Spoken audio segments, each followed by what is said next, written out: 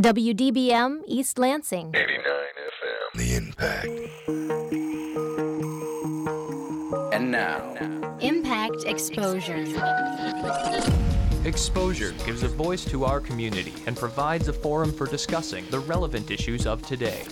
Broadcasting from the campus of Michigan State University, this is Impact Exposure.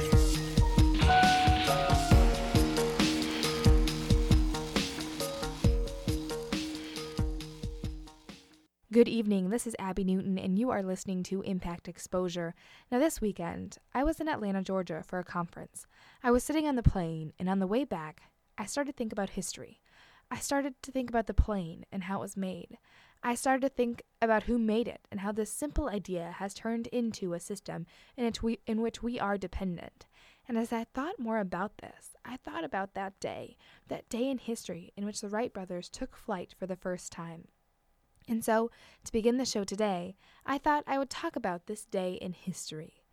According to A&E History Network, this day in history in 1990 was the day the Soviet leader Mikhail Gorbachev won a Nobel Peace Prize for his work in ending Cold War tensions.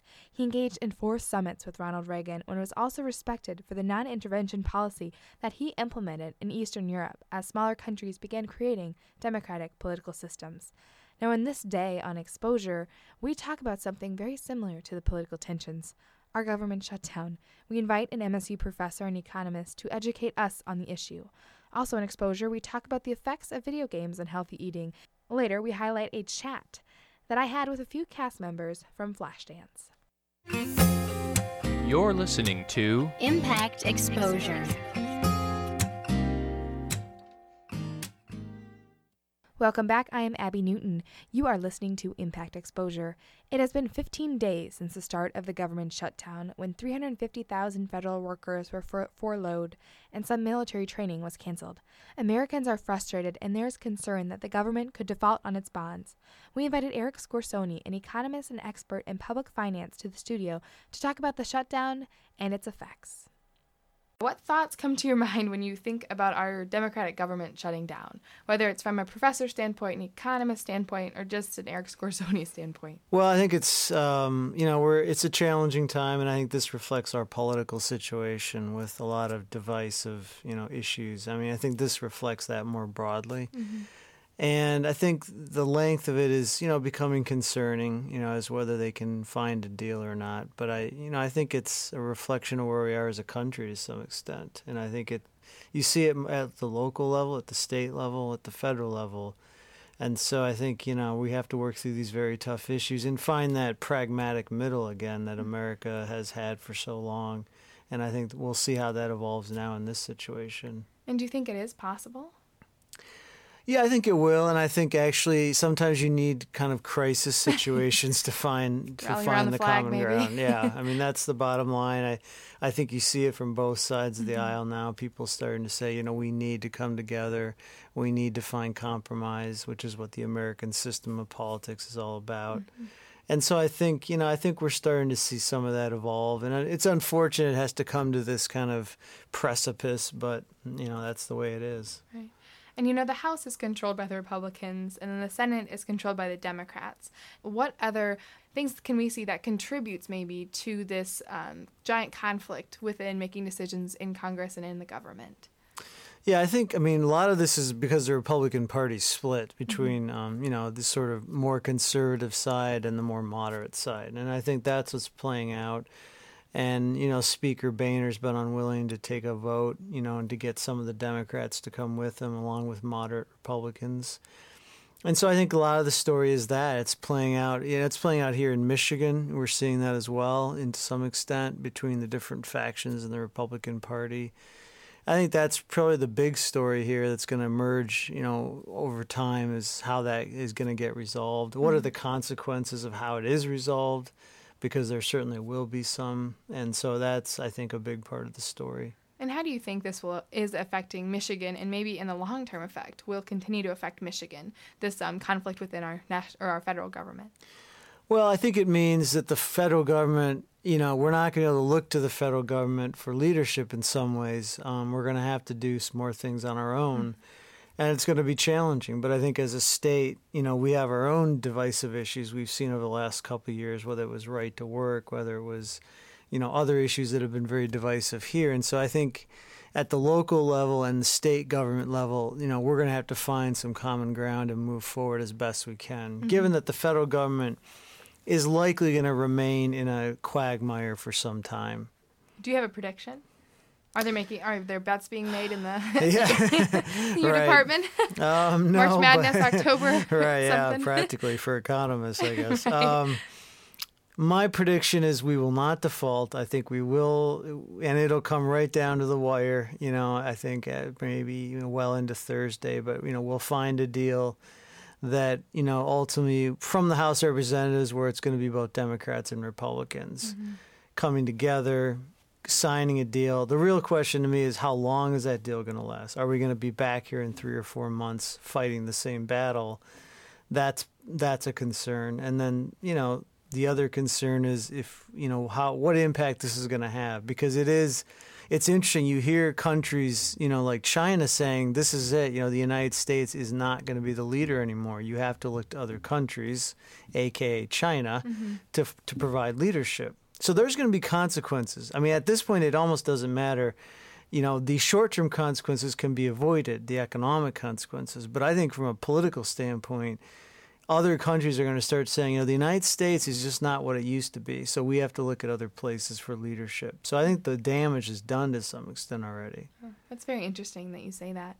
And looking at the government shutdown, many of it was contributed because it didn't pass its budget bill by its deadline. And a big reason the federal budget didn't get passed was largely due to the Affordable Care Act. Could you talk about that relationship? Well, I mean, ironically, they really don't. Essentially, it's it's the hostage being held for ransom. I mean, and that's really what it is. I mean, the Affordable Care Act was passed. It was codified by the Supreme Court as constitutional. It's still being implemented, of course, and that's what the Republicans were trying to use it as leverage, essentially, to get what they wanted. So, like in any bargaining situation, they felt that was what they had, was to hold that up, try and so-called defund it. I think even a lot of Republicans now, especially in the Senate, are saying that's kind of silly. We don't need to do that. It's law, whether we like it or not, and so we just have to move forward. So, I mean, there isn't really a relationship, quite frankly. It's just that was the convenient leverage they thought they had. Mm-hmm. And who do you think right now is hurting the most from this government shutdown?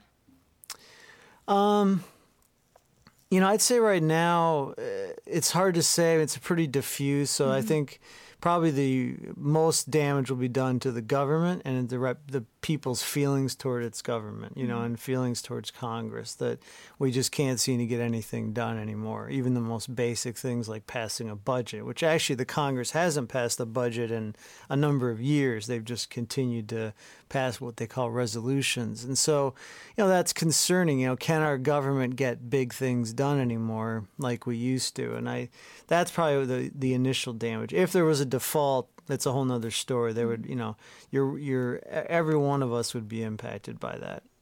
And your prediction, of course, is you don't think we'll default. But what needs to be done to make sure we don't default?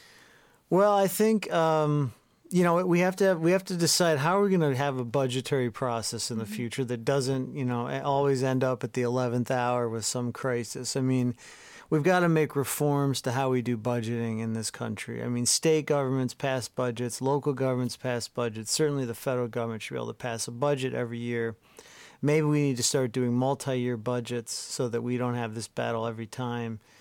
We need to have compromise. I mean, I accept that, it's got to be looked at revenues. You need to look at, do we need higher taxes? Do we need entitlement reform? Especially for younger people, these are issues you need to be concerned about. Medicare, which is something like your parents, your grandparents are going to be, using. So, there's a clear benefit to even your own family, obviously, for these programs. At the same time, the costs are going to be tremendous. And we know Social Security is also, under siege now financially. So we've got to find a common ground between the generations to say, what are we willing to pay for? What are we willing to tax ourselves at what level? How do we find a middle ground? And this is not something we're going to resolve overnight, but we need to start engaging. And younger people need to engage in this process because it is going to impact you. It may seem very abstract right now, but it is a very real issue. And how do they engage? What is your recommendation in that realm? I mean, first of all, you need to read up. Obviously with the internet, there's an incredible amount of resources. There's a thing called the Citizen's Guide to the U.S. Government Budget. For example, it's on the U.S. Treasury website, right on the front page.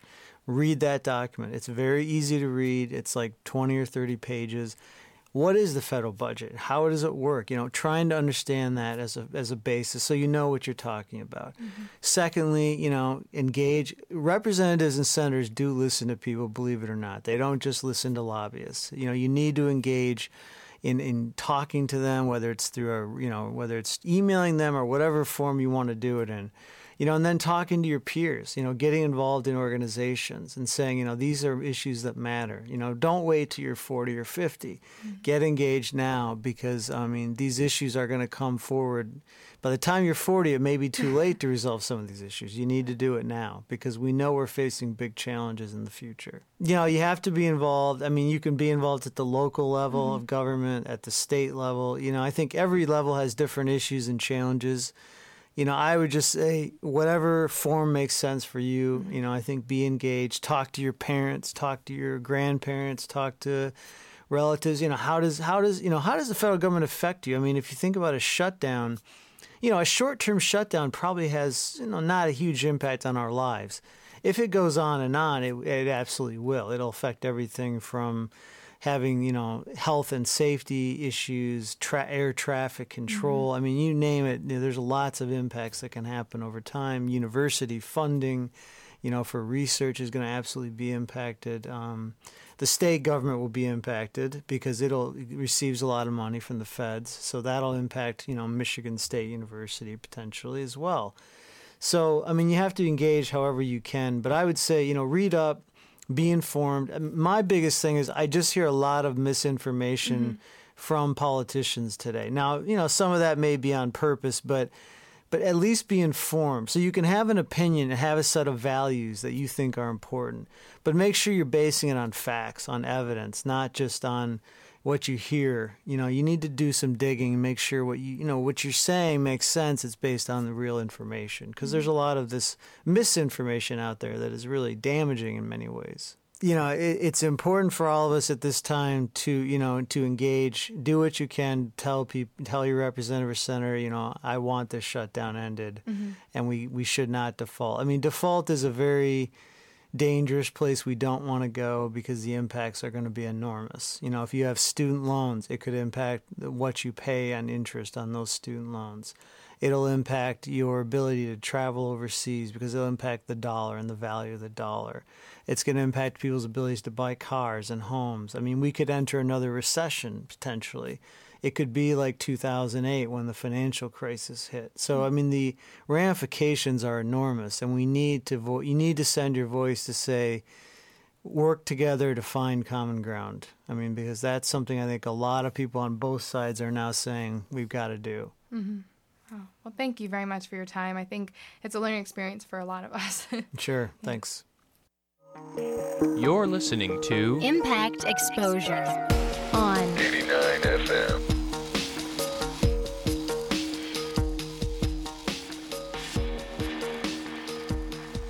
I'm Abby Newton, and this is Impact Exposure. Our studios are located in East Lansing, but I always look forward to doing stories outside of campus, expand the horizons, extend the comfort zone.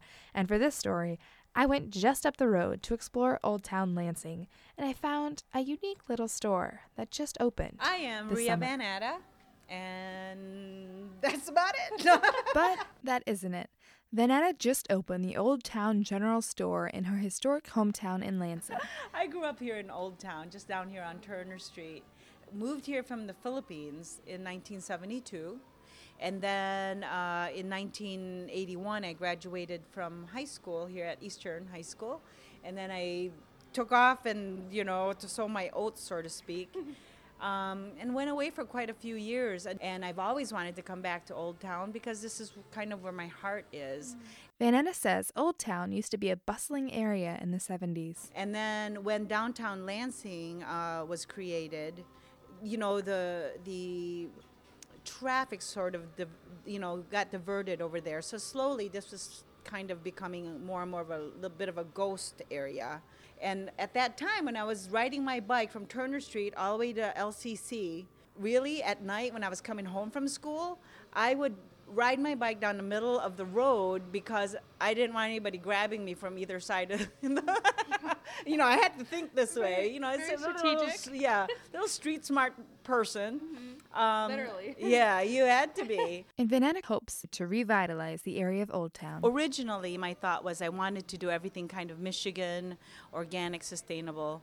And then as I researched this, it really wasn't possible and fill the needs of everybody of having a grocery store per se. Like we don't produce salt in Michigan, okay?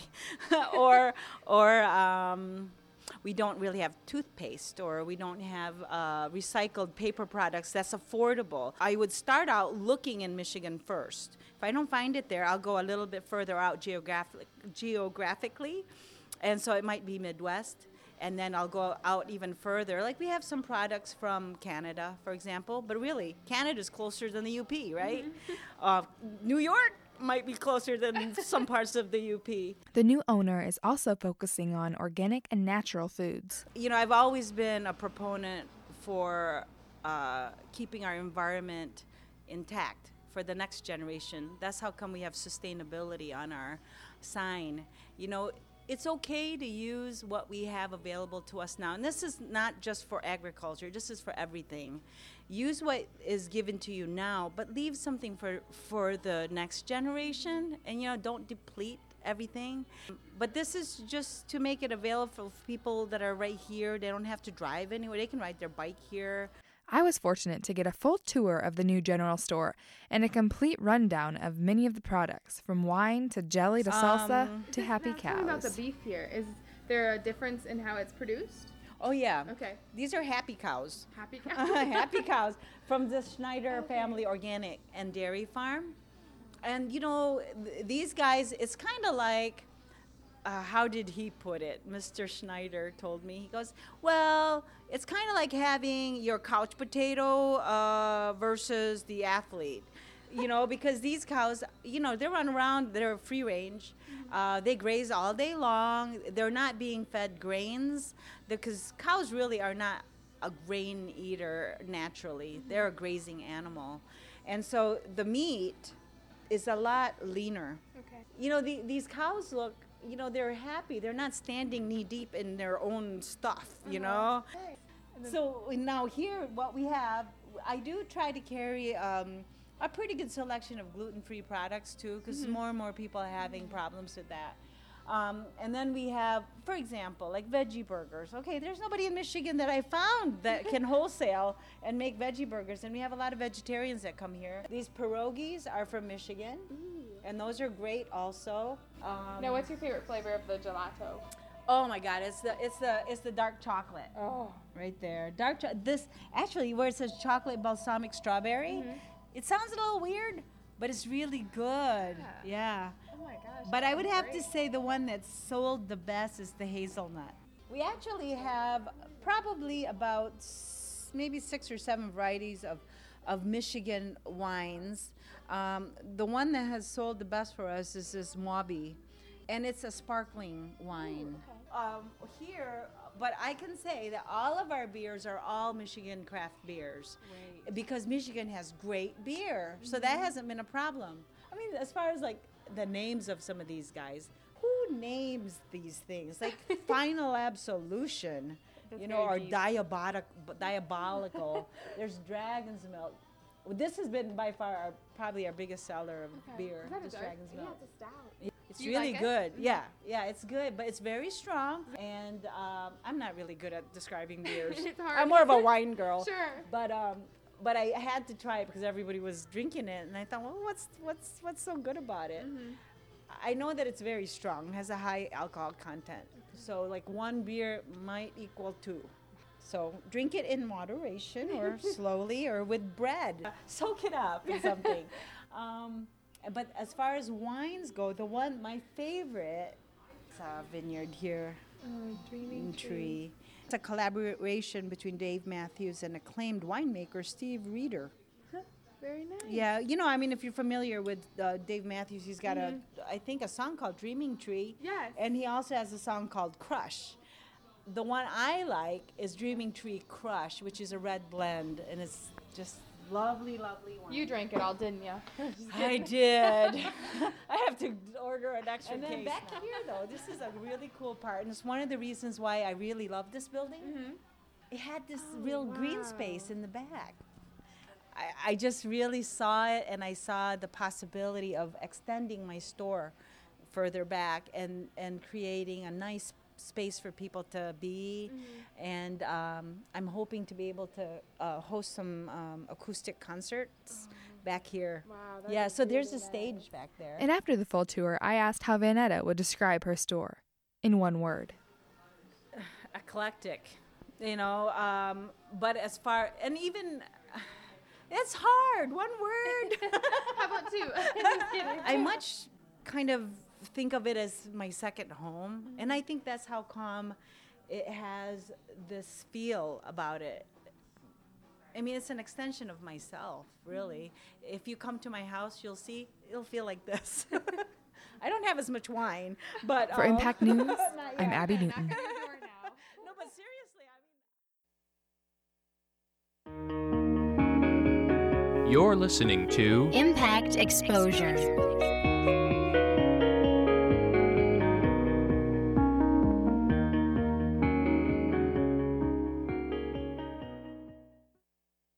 Welcome back. I'm Abby Newton, and this is Impact Exposure.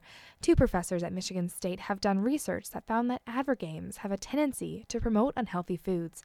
I spoke with Lorraine Weatherspoon, who's the associate professor and director of the didactic program in dietetics at Michigan State University, and Elizabeth Quillman, who's an assistant professor and associate director of Children's Central in Advertising and Public Relations at Michigan State. They came to the studio to share their findings and their research. So you found that advergames have a tendency to promote foods that are chock full of sugar and sodium. So first, what is an advergame exactly, before we really delve into what your research found? An advergame is a branded online game, and they're usually free. They're casual, quick-to-play games, but what sets them apart from similar games you might be familiar with, like Candy Crush or Bejeweled, is in an advergame, a product or a brand is integrated into the game itself. So it might be that the game pieces are pictures of a food, or that the avatar in the game might be a product spokes character. Or it might be sometimes they're just background advertisements in the game, or any combination of these things. But usually as I said, they're free, they're easy to find, they're quick to play, and they're available online and now moving into other platforms too. And what are some examples maybe for audiences who can maybe have played them but didn't realize it was an advergame?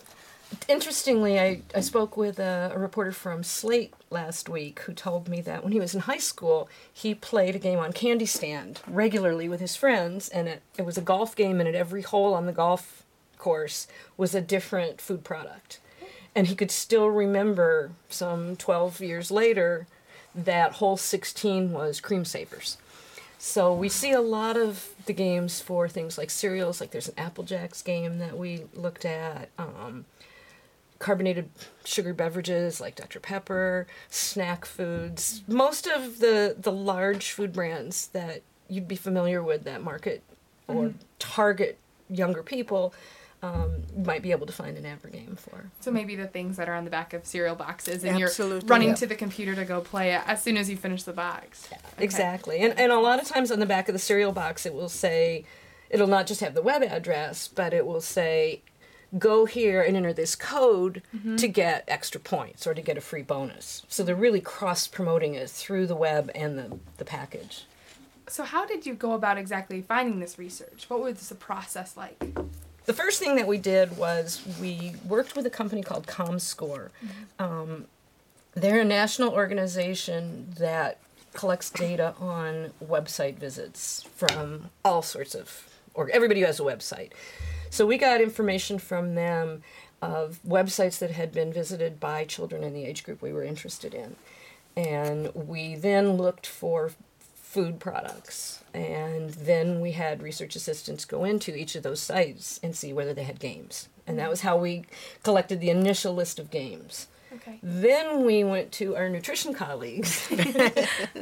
And what we determined was that we had this huge list of food products, and from those food products what we did was we looked at the food labels and got the nutrition information, and then we compared from the nutrition labels on these food products, we compared what the nutrition quality of each of those products were based on what we perceived to be acceptable standards. So we used 4 primary organizations that we believe are reputable advocates for healthy eating. So the Food and Drug Administration, which we know is very important, the United States Department of Agriculture, the Institute of Medicine, which actually is very fundamental in looking at evidence-based research relative to food and health, among other things, and the Center for Science in the Public Interest, which is a consumer advocate group. And so being, we have a dietitian and then we've got the advertiser. So do you see that these two things are hugely symbiotic almost? Oh, absolutely. Mm-hmm. We see with the food marketers that their obligation to their shareholders is to make a profit, so they're promoting their products.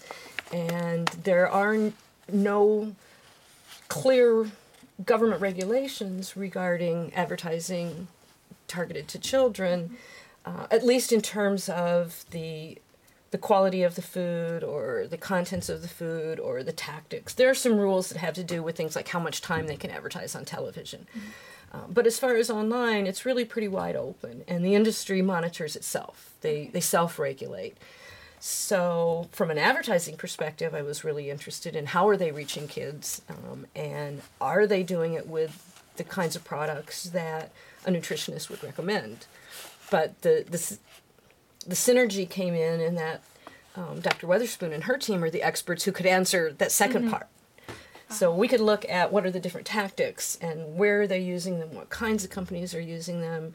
We could explore the public policy implications of are there any regulations or not. And then on the nutrition side, they could also take that same policy question and look at it from the actual scientific evidence of the contents of the food. And the reason why we're concerned from a nutrition perspective, because one of my foci is childhood obesity. One of the things that's happened in the last, say, 10 or 20 years or so is that we've seen an increase in diet-related diseases in addition to obesity, things like type 2 diabetes and hypertension and cardiovascular disease occurring in younger and younger children. And so we know that there is a diet or food intake or food choice link, and we also know that physical activity is a big problem. And so in a sense, the way I saw it was that we've got two problems over here. We've got poor quality foods that are being advertised that are actually generating a higher intake and potentially of what we call energy dense, calorie dense rather than nutrient dense foods. And then at the same time, we also, because we're a technology society, and one of the things that's decreased over time is this whole concept of increasing our physical activity. Children literally playing outside versus playing with a game, and so it's a decreased actual physical activity as well in conjunction. So those are two bad recipes. It's a bad combination for being an increased risk for childhood obesity. And how do you combat that? I mean, you found this research, and now what? What can we do? What do you hope is done to fix this problem or move toward a solution? It might be a loaded question. Well, first of all, I think I'll start and then I'll have Dr. Quilliam continue after that. But one of the things that I think is that while it can be negative, I think it can also be used positively, in that instead of marketing or using this opportunity to market poor quality from a dietary perspective foods, why can we not use that to promote things like fruits and vegetables and other healthy types of foods? The other thing that I think that we really need is some kind of standardized regulation for what can and cannot be done. Dr. Killian mentioned earlier on that these industry folks self-regulate, and that's just almost perfect because you can't control what the good guys from the bad guys, and so there might be some folk that might have a good intent, but then how do you control those folk that are really more interested in the capitalistic gain versus, whether or not we have more children that have problems. So I think marketing is important, but control of that marketing, and I think Dr. Killian will give you a little bit more information about that. But then again, I think the important thing would be to try and maybe use this, if this is the way young people communicate, in more of a positive way. Mm-hmm. In terms of the control, a few years ago, there was a lot of public outcry about childhood obesity and the contribution of advertising and marketing to the problem. And a group of large food manufacturers got together and said, we don't need government regulations. We will improve the way that we market our products to children. And they formed a group called the Children's Food and Beverage Advertising Initiative. That group now includes most of the large food marketers. And they set out some very general standards about promoting what they called better-for-you products and healthy lifestyles. Mm-hmm. But self-regulation of any industry is voluntary. There's no government behind it, so there's no penalty per se for not following the rules. And the initial pledges, each company was able to discreetly identify what they would do, what nutrition criteria they would use, and how they would incorporate healthy lifestyle messages. About the same time, the efforts by the government to create some standards continued, and they had a group called the Interagency Working Group that had representatives from the USDA, the FDA, and the FTC that proposed standardization across the board. That effort has pretty much been defeated. But the CFBAI companies have continued to work to strengthen what they're doing as individual companies, and they now say things like it has to be a generally accepted governmental scientific standard for healthy foods, which was one of the things that we were interested in looking at with this research. When we looked at these 4 different standards, we found they're not all the same. So a product might pass on one of the standards and fail on one of the others. The CFBAI companies have now stated that at the end of this year they will have consistent standards across all organizations. And we'd like to see continued efforts in that realm. If the government is not providing a single standard, we'd at least like to see the companies helping parents, because the parents are the last line of defense on this. And what we've learned in in a recent survey that we did that we haven't published yet is that parents really aren't aware that this is going on. That was my next question. The advert games are not, the term itself is not known to parents, and even when we describe it to them, they're not really sure if their kids are playing these games or not. And there's so many sources, there's the apps, there's the computer, there's the television, there's the Game Boy, if those still exist, I'm not sure. But, there's, in such a culture of connectivity, an issue like this, can be used in a positive light, but it's almost, does it become a battle for positivity versus negativity, or is it come down to the parents? And it really does, in the end, given our current regulatory environment, it comes down to the parents as that last line of defense. And so the parents have to know that this is going on and help mediate the effects by talking about it with their children or monitoring the kinds of games that they're playing, because the games themselves, they're fun and engaging, and if the child likes the game and they like the characters in the game, that there's a concept called affect transfer, that their positive feelings about the game are likely to transfer to the food, and then the child is asking the parent to buy that particular food. And then in the end, it does come down to the parent, though, who's purchasing the food. So that's another, element to look into. But, wow. That's interesting. And then with the 4 different standards, how are parents to know what are the right choices to make? So parents need a lot of help in this regard as well. And I think from an interdisciplinary perspective, most times people say health professionals are in one corner and what they might perceive to be non-health professionals is being in a different corner. And I think this is a really great example of how integrated some of our disciplines here at Michigan, unusual ways that folk don't normally typically think of, are really integrated, and why we need one another, especially from a research as well as application perspective. Because, I learned a lot about advergames, and I think that my colleagues from advertising learn a lot about how to classify foods, because, we use terminology sometimes that may or may not be appropriate, and we're also concerned about how this might transfer to families. So I think that this is an important, one of the things we were excited about was the amount of national and actually global press that this article received. So we're very excited about that, because I think that Michigan State has been highlighted phenomenally, well done for that. yes, and relative to this. And for your perspectives, I mean, this is your baby, this is your project. So what's your vision? What do you hope to be, how do you hope it's used? We kind of talked about what you think its effect will be and how you can change it. But for you, do you want to continue this study? Do you want to really focus on one way? I guess, what do you foresee for your future? I think we have a lot of ideas about where we want to continue with this. And we have a lot of data from related studies still to analyze, because in connection with this, this was part of a large project that was funded by a National Institutes of Health grant. And as part of that study, we had an advergame created that used a brand that wouldn't be familiar to children here, an Australian cereal brand. And we had different versions of it that we had children play. So we want to look at, do the effects differ depending on how the brand is portrayed in the game? And do the effects differ depending on the age of the child? And then if we can learn from that how these games work for the for-profit sector, for advertisers, can we then take those same ideas, these fun, engaging games, and translate that into some of the more nutrient-dense food products rather than the energy-dense? Do you think the education realm in our society will ever get a hold of this, and where advergames become almost a curriculum?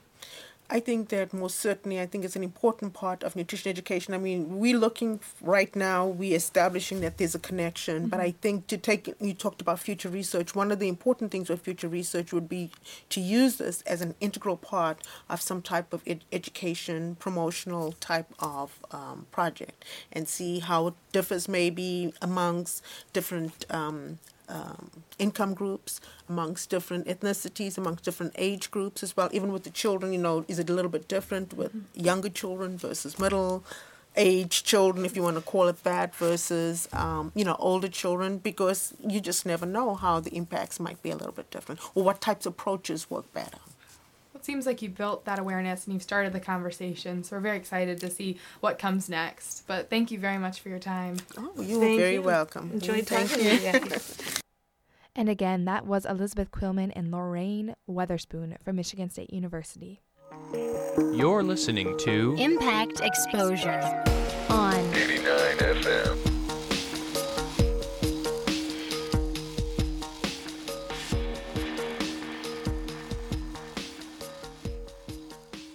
Now, it hasn't gotten too cold yet on Michigan State's campus.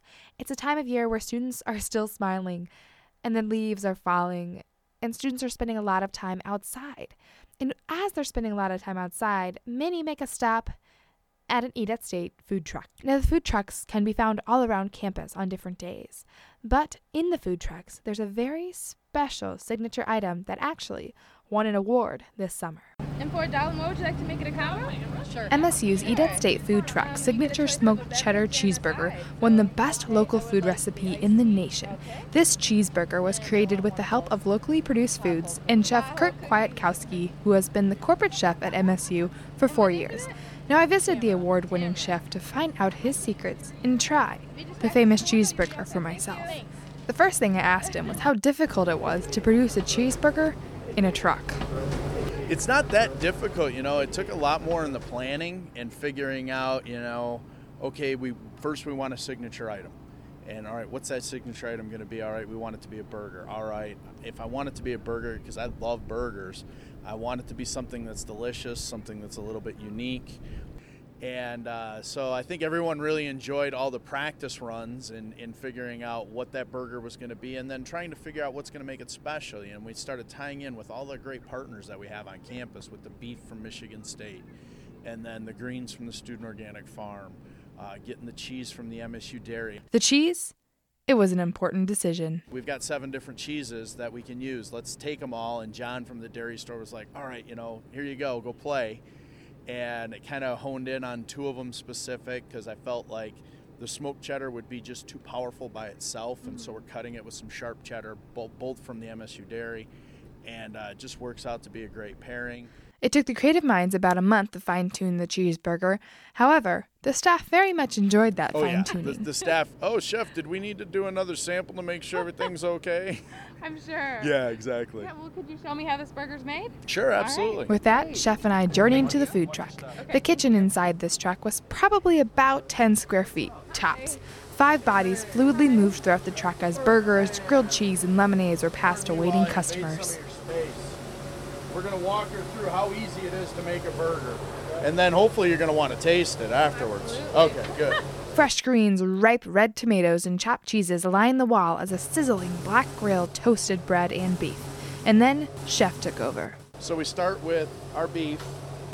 We've got our little food truck seasoning. There's about 9 or 10 different ingredients, but everything from cracked black pepper to turmeric to granulated garlic to dried onions, paprika.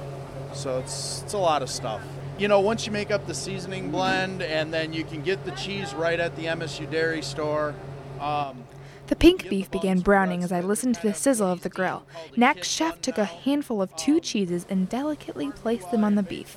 Then, he surprised me by grabbing a water bottle and what looked like an upside-down bowl with a handle on top. And so the way we melt the cheese, it's kind of like an old-school diner thing, where you hood it and you put some water on it so the steam melts the cheese really, really good. That was part of the design of the burger, too. When I knew that the only piece of equipment we were going to basically have to cook to order was a flat top, the burger was designed with that in mind. In no more than 2 minutes, the hood was removed and the burger was placed on a toasted bun and ready for dressing.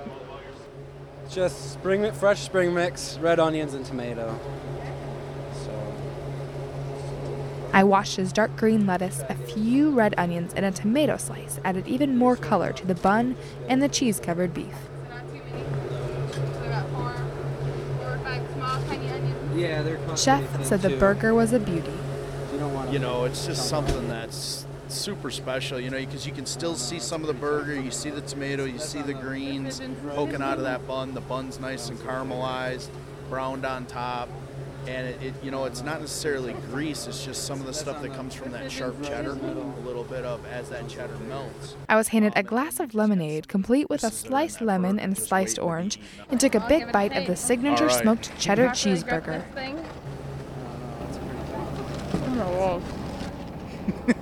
That's delicious. I can confidently say that I like the judge's choice of the best local food recipe. My next adventure, the pothole dessert at the food truck.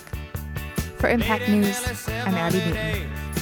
Losing weight without speed, eating sunflower seeds, drinking lots of carrot juice and soaking over rays. But at night I'd have these wonderful dreams, some kind of sensuous treat, not zucchini, fettuccine, bulgur wheat, but a big warm bun and a huge hunk of meat. Cheeseburger in paradise, heaven on earth with the onion slice. Not too particular, not too precise. I'm just a cheeseburger in paradise. Welcome back. I'm Abby Newton, and this is Exposure on Impact 89 FM. Now, this past week, Wharton Center welcomed Flashdance to its stage.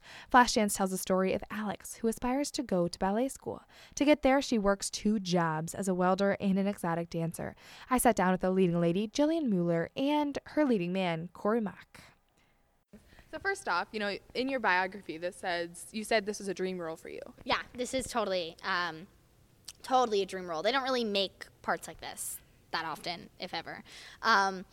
Yeah, it's huge. One because it's so iconic from the movie. Like it's this famous '80s movie, and everybody knows Jennifer Beals. Like this was her like breakout thing, and so for one, it's that. And from a musical standpoint, to be able to sing, dance, and act at this much and at this level on stage in one show is so rare. I've never really seen it like this. So to be able to do it, it's awesome. And it's my first, lead part. So to be able to, this is my first lead, and it's pretty cool. So, which I think is good. I think you kind of can't be jaded and play a part like this just because it's all about like, pursuing your dreams and stuff.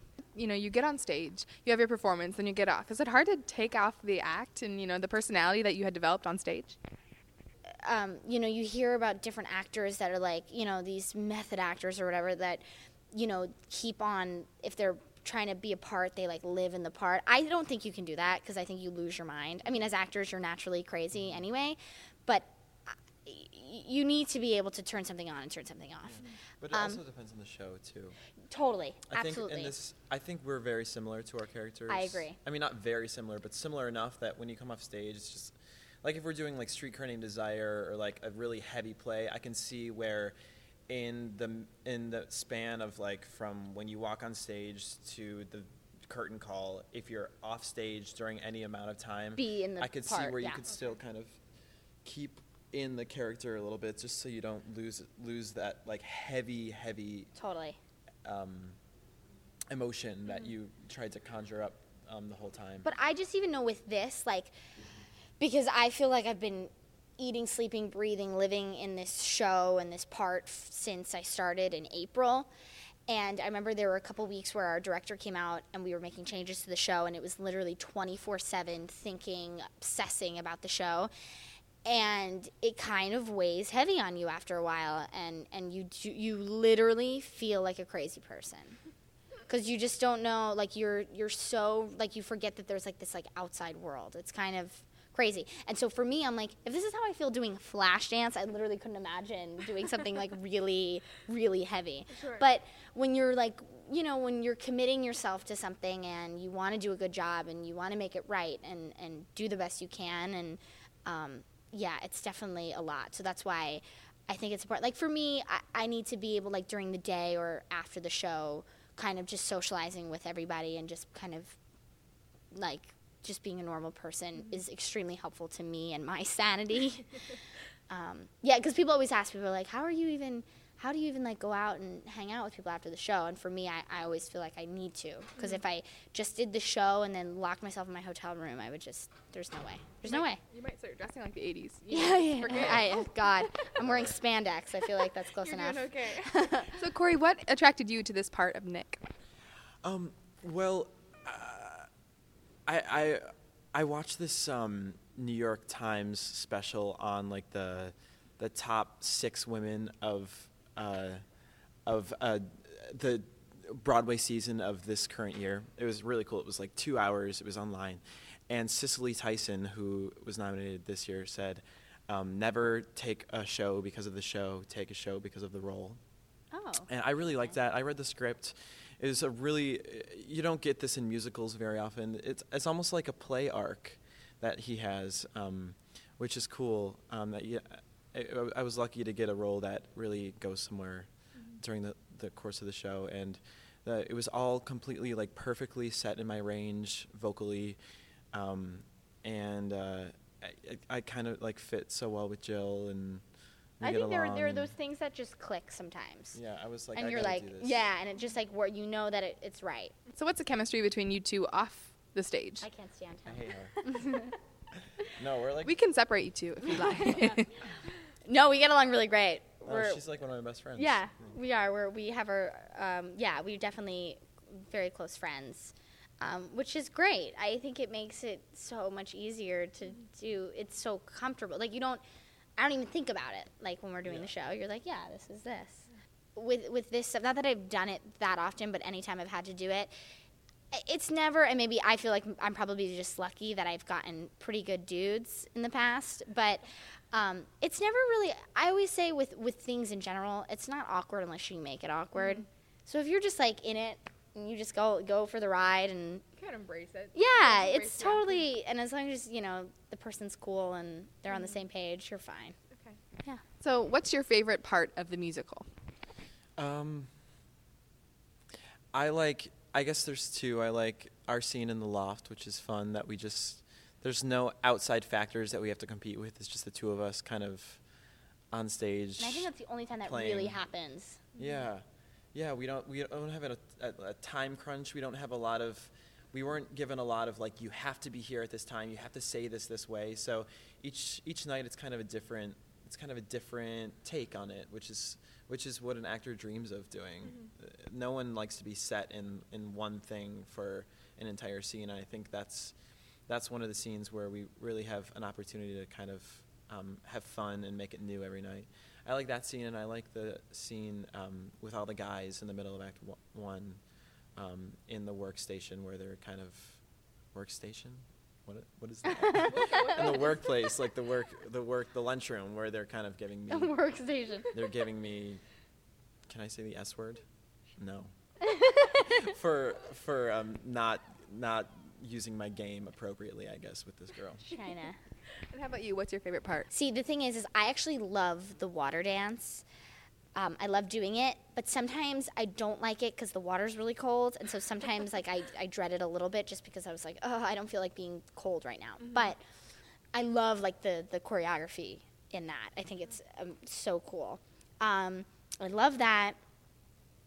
I do really like singing. There's this end song that I sing, "Let Go." It's right before I do the final dance, and it's just me on stage, and it's like me sitting on this couch, like I'm supposed to cry in the scene, and I do every night. Half the time, it's because I'm just so tired that you're like, oh my God, I'm just sitting here and I just need to breathe. But it's kind of it's amazing. Like it's just me on stage singing this big song, and it's very powerful, and so I love that moment. Yeah, as of right now, those are my two favorites. And you know, with that big stage, do you feel stage fright? And if so, what's your pre-performance rituals, maybe? In the beginning, I definitely was freaking scared. You can say that word. Okay. Yeah, I guess my first 3 shows, I was really, really, really nervous. More nervous than I can remember being in a pretty long time. But I'm kind of used to the nerves only because I've always been an understudy before this. So going on as an understudy, as opposed to coming into a show as the lead, I think the understudy is always much more scary because you don't have as much rehearsal. No one is used to you playing that role. Everyone's expecting someone else. Yeah. It's usually you're on an hour beforehand, and you know about an hour beforehand, and then you're just thrown on the stage. I understudied Jesus in Godspell on Broadway. It's a little nerve-wracking. Exactly, and that was definitely. I was having a panic attack an hour before the show. I was freaking out because I don't leave the stage. I have 90% of the lines. I sing the whole show, and there was no opportunity for me to go off stage and check my notes and see what's next. So it was so scary. So I feel after I did that, I could do anything. So this was easy compared to that. So. Yeah. No, it's totally true. Yeah, nothing kind of compares to being an understudy nerves. I've been a swing before, I've been an understudy, and when you go on for something that, oh my God, it's insane. Those nerves are unlike anything else. But when I first started the show, I was definitely, my first show, I was definitely peeing my pants a little bit. It's kind of gone now, though. I don't really get. Yeah, now I kind of look forward to it, or if I have friends in the audience, well, or that's what family, I was about to say. My parents came on Sunday, and I was shaking. Yes, people. When I have people in the audience, friends and stuff, and family, not even so much family anymore, but I guess a little bit in the beginning. But especially like friends in the audience, like that's what will get me, because you want it to be, I'm like, I want it to be a really good show for them. It's more like that, and you like feel this pressure of like, I want all those good moments that I like, I want those all to be there. Sometimes if I do get nerves, it'll be like these like random show, like, but they're like, to me, they're like good nerves. It just means that I'm like, want it to be a good show, and so yeah, exactly. Now, what would you tell aspiring actors, maybe even people who are in college studying acting and are praying to God they get their break soon? This is such weird. Okay, there's all of the usual advice, like persistence and work hard. Definitely, always my big thing is absolutely work hard, because that's how it happens. But my piece of advice is always, don't listen to anyone, which sounds weird because especially people that are in school, it's like you're told to listen to your teachers. But because I was always, because I feel like I've had maybe a different, I got into this business kind of different. I didn't do it traditionally with like going to school and then kind of doing it the standard way, that people kind of always think you're crazy, and they're like, oh, please, you think, I was constantly told, you're too young. I was always told, wait. Like, I was, like, wait until you're, like, in your 20s, really in your 20s to, like, start going for it. And I'm like, why? If I'm, like, want to go for it now, why am I going to just, like, sit around on my couch and wait to get older? Like, what? So people are always trying to tell you as if they know what's best for you. And people that don't even know you that well are always trying to tell you what's best for you and what you need to do. At the end of the day, you know what's best for you, and listen to your gut. Don't be delusional about it. But I say, it's really important to go for it, because I think a lot of people get stuck.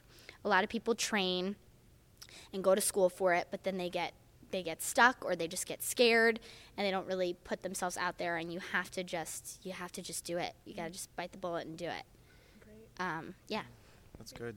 I would say, along with the whole scared thing, that's what I was going to say in the beginning.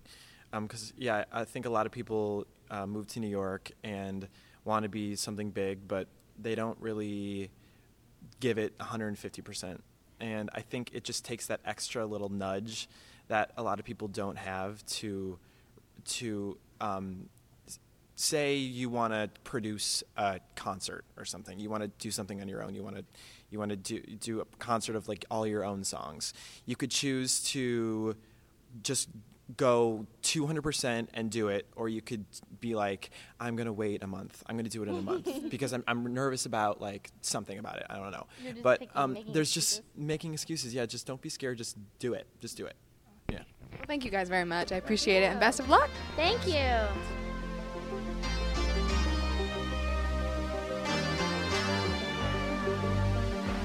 First, when there's nothing but a slow glowing dream that your fear seems to hide deep inside your mind. All alone I have cried silent tears full of pride in a world made of steel, made of stone.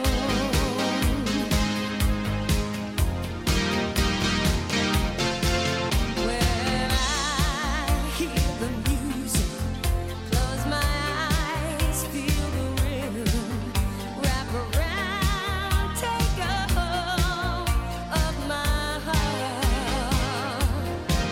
What a feeling, feels believing. I can't have it all now, dancing for my life. Take your passion and make it happen. It just come alive. You can dance right through your life.